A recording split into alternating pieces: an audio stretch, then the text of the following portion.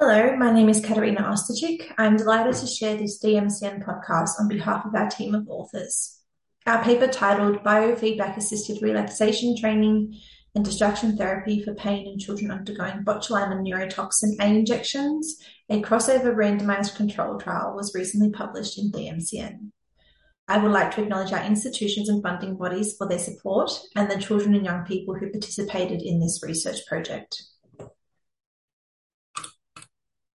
Botulinum neurotoxin A, or BONT-A injections, are routinely administered to individuals with neurological physical disabilities, including children with cerebral palsy or CP.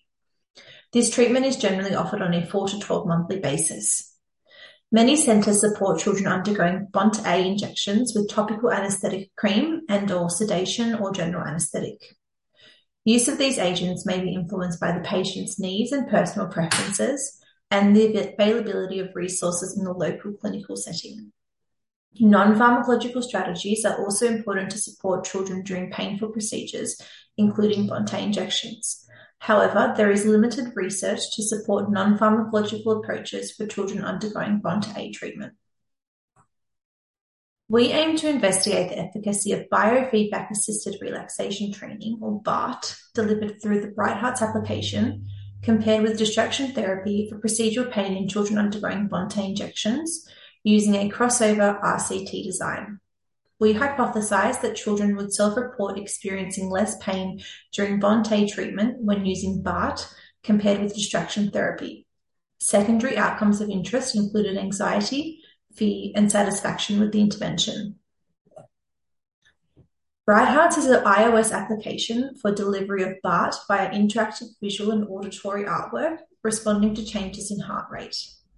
It aims to teach the participant to engage in deliberate relaxation to lower the average heart rate, a physiological parameter of pain and anxiety.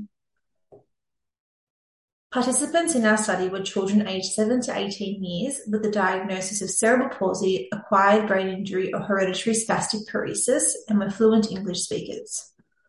All participants had chosen to undergo BONT-A treatment with topical anesthesia, but without sedation or general anesthetic. The study was conducted at the Rehabilitation Department, the Children's Hospital at Westmead in Sydney, Australia. Participants were randomized to receive BART during one BONT-A treatment, followed by distraction therapy in the subsequent treatment, or the reversed. All participants were required to undergo 2 consecutive BONT-A treatments without sedation. An extensive list of outcome measures were captured before, during, and immediately after the BONT-A procedure. Whilst in the waiting room, we captured children's pre-procedural anxiety. During the procedure, the research investigator captured observational data on the intervention engagement and behavioral assessment of pain using the FLAC. And immediately after the procedure, we collected child self-report measures of pain, anxiety, and fear, which I'll further discuss. The primary outcome measure was child self-report of overall pain and worst pain using the FACES Pain Scale revised. Secondary outcome measures included anxiety during and anxiety immediately after the BONT-A treatment, as well as fear during the treatment and fear of their future BONT-A treatment.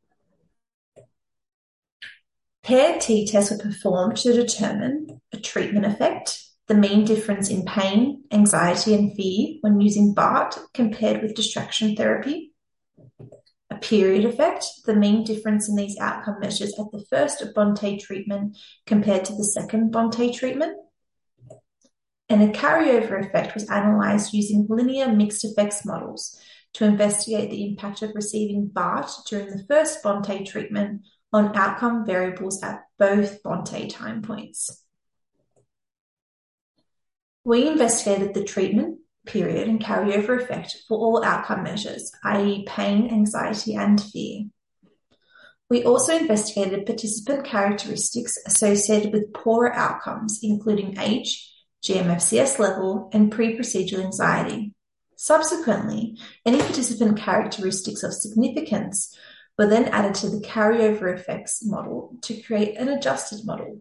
This was done to investigate possible confounding effects of these participant characteristics. 48 children enrolled in the study and 10 withdrew, leaving 38 participants who completed both intervention arms and were included in the primary analysis. Reasons for withdrawal and forms of distraction can be found in the full text. Participant characteristics can be found in detail in our full text.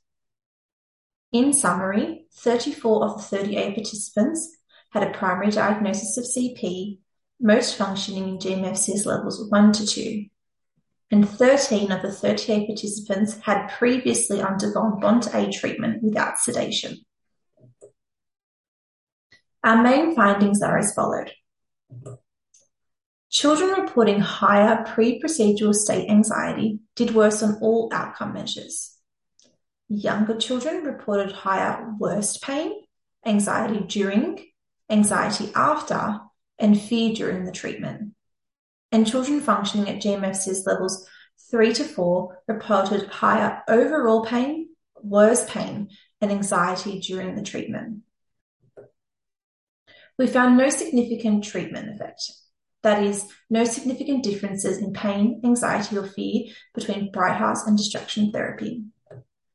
We found one significant period effect, with children reporting less anxiety during the procedure at their second BONT-A treatment compared to the first.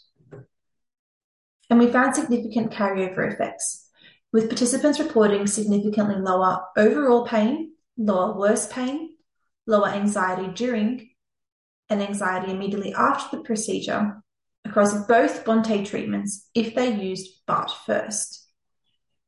This carryover effect remained significant even after adjusting for significant individual factors. Strengths of this study included the use of child self-report, use of validated outcome measures, an assessment of outcomes known to impact the pain experience, for example, anxiety and fear, per the biopsychosocial model of pain. BART was delivered by the Bright Hearts application, designed specifically for pediatric use, requiring minimal training and accessible on iOS devices. Our study was limited by the exclusion of children with a moderate intellectual disability or greater, who are more likely to function at GMFCS levels 4 and 5 and frequently undergo painful medical procedures. Participants in this study volunteered to undergo BONT-A injections without sedation, and their pain experience may differ to other children undergoing treatment. Also, the interventions investigated are not suitable for all abilities. So where to from here? The positive carryover effect of children reporting less pain and anxiety at both treatments if they use BART first is encouraging and warrants future research. It may suggest that children learned a skill when using BART via Bright Hearts, which they applied during their subsequent BONT-A procedure. Children functioning at GMFCS levels 3 to 4 were more likely to experience increased pain and anxiety, even after controlling for other potential factors. Future research is needed to understand the experience of pain in this subgroup, who are more likely to experience complex and chronic pain and have repeated exposure to painful medical procedures. Future research is needed to adapt and deliver psychological interventions to children with varying intellectual abilities, communication access needs, and those with more complex anxiety, fear, or aversion related to medical procedures. Our recommendations: young people with CP undergo frequent medical procedures, many of which are planned and/or repeated.